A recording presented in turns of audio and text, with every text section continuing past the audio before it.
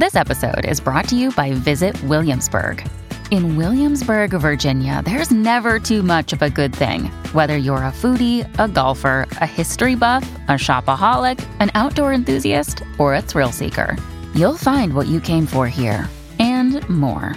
So ask yourself, what is it you want?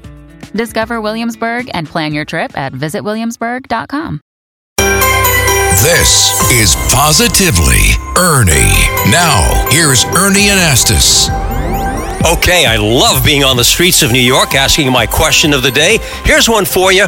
What do you wish you knew earlier in life that might have been helpful? I wish I knew how great it was to be a mom and have a family because I would have started much earlier. I wish I knew how much money it was to raise a family earlier. Oh.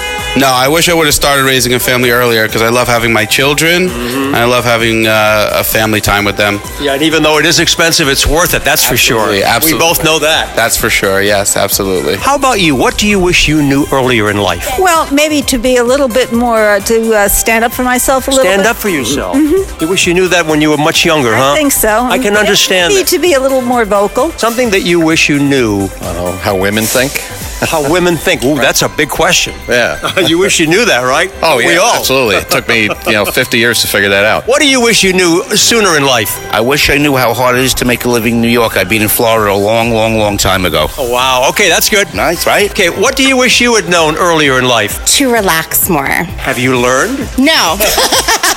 You wish you had known it earlier in Yes, life, right? yes. I think we all need that. Just relax. Yes, exactly. Well, relax now. I see your two children are here. Yes. Yeah. Enjoy them and relax too, okay? Hi, guys. Hi.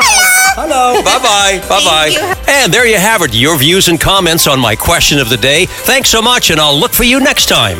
With positive news you can use, I'm Ernie Anastas on 77 WABC.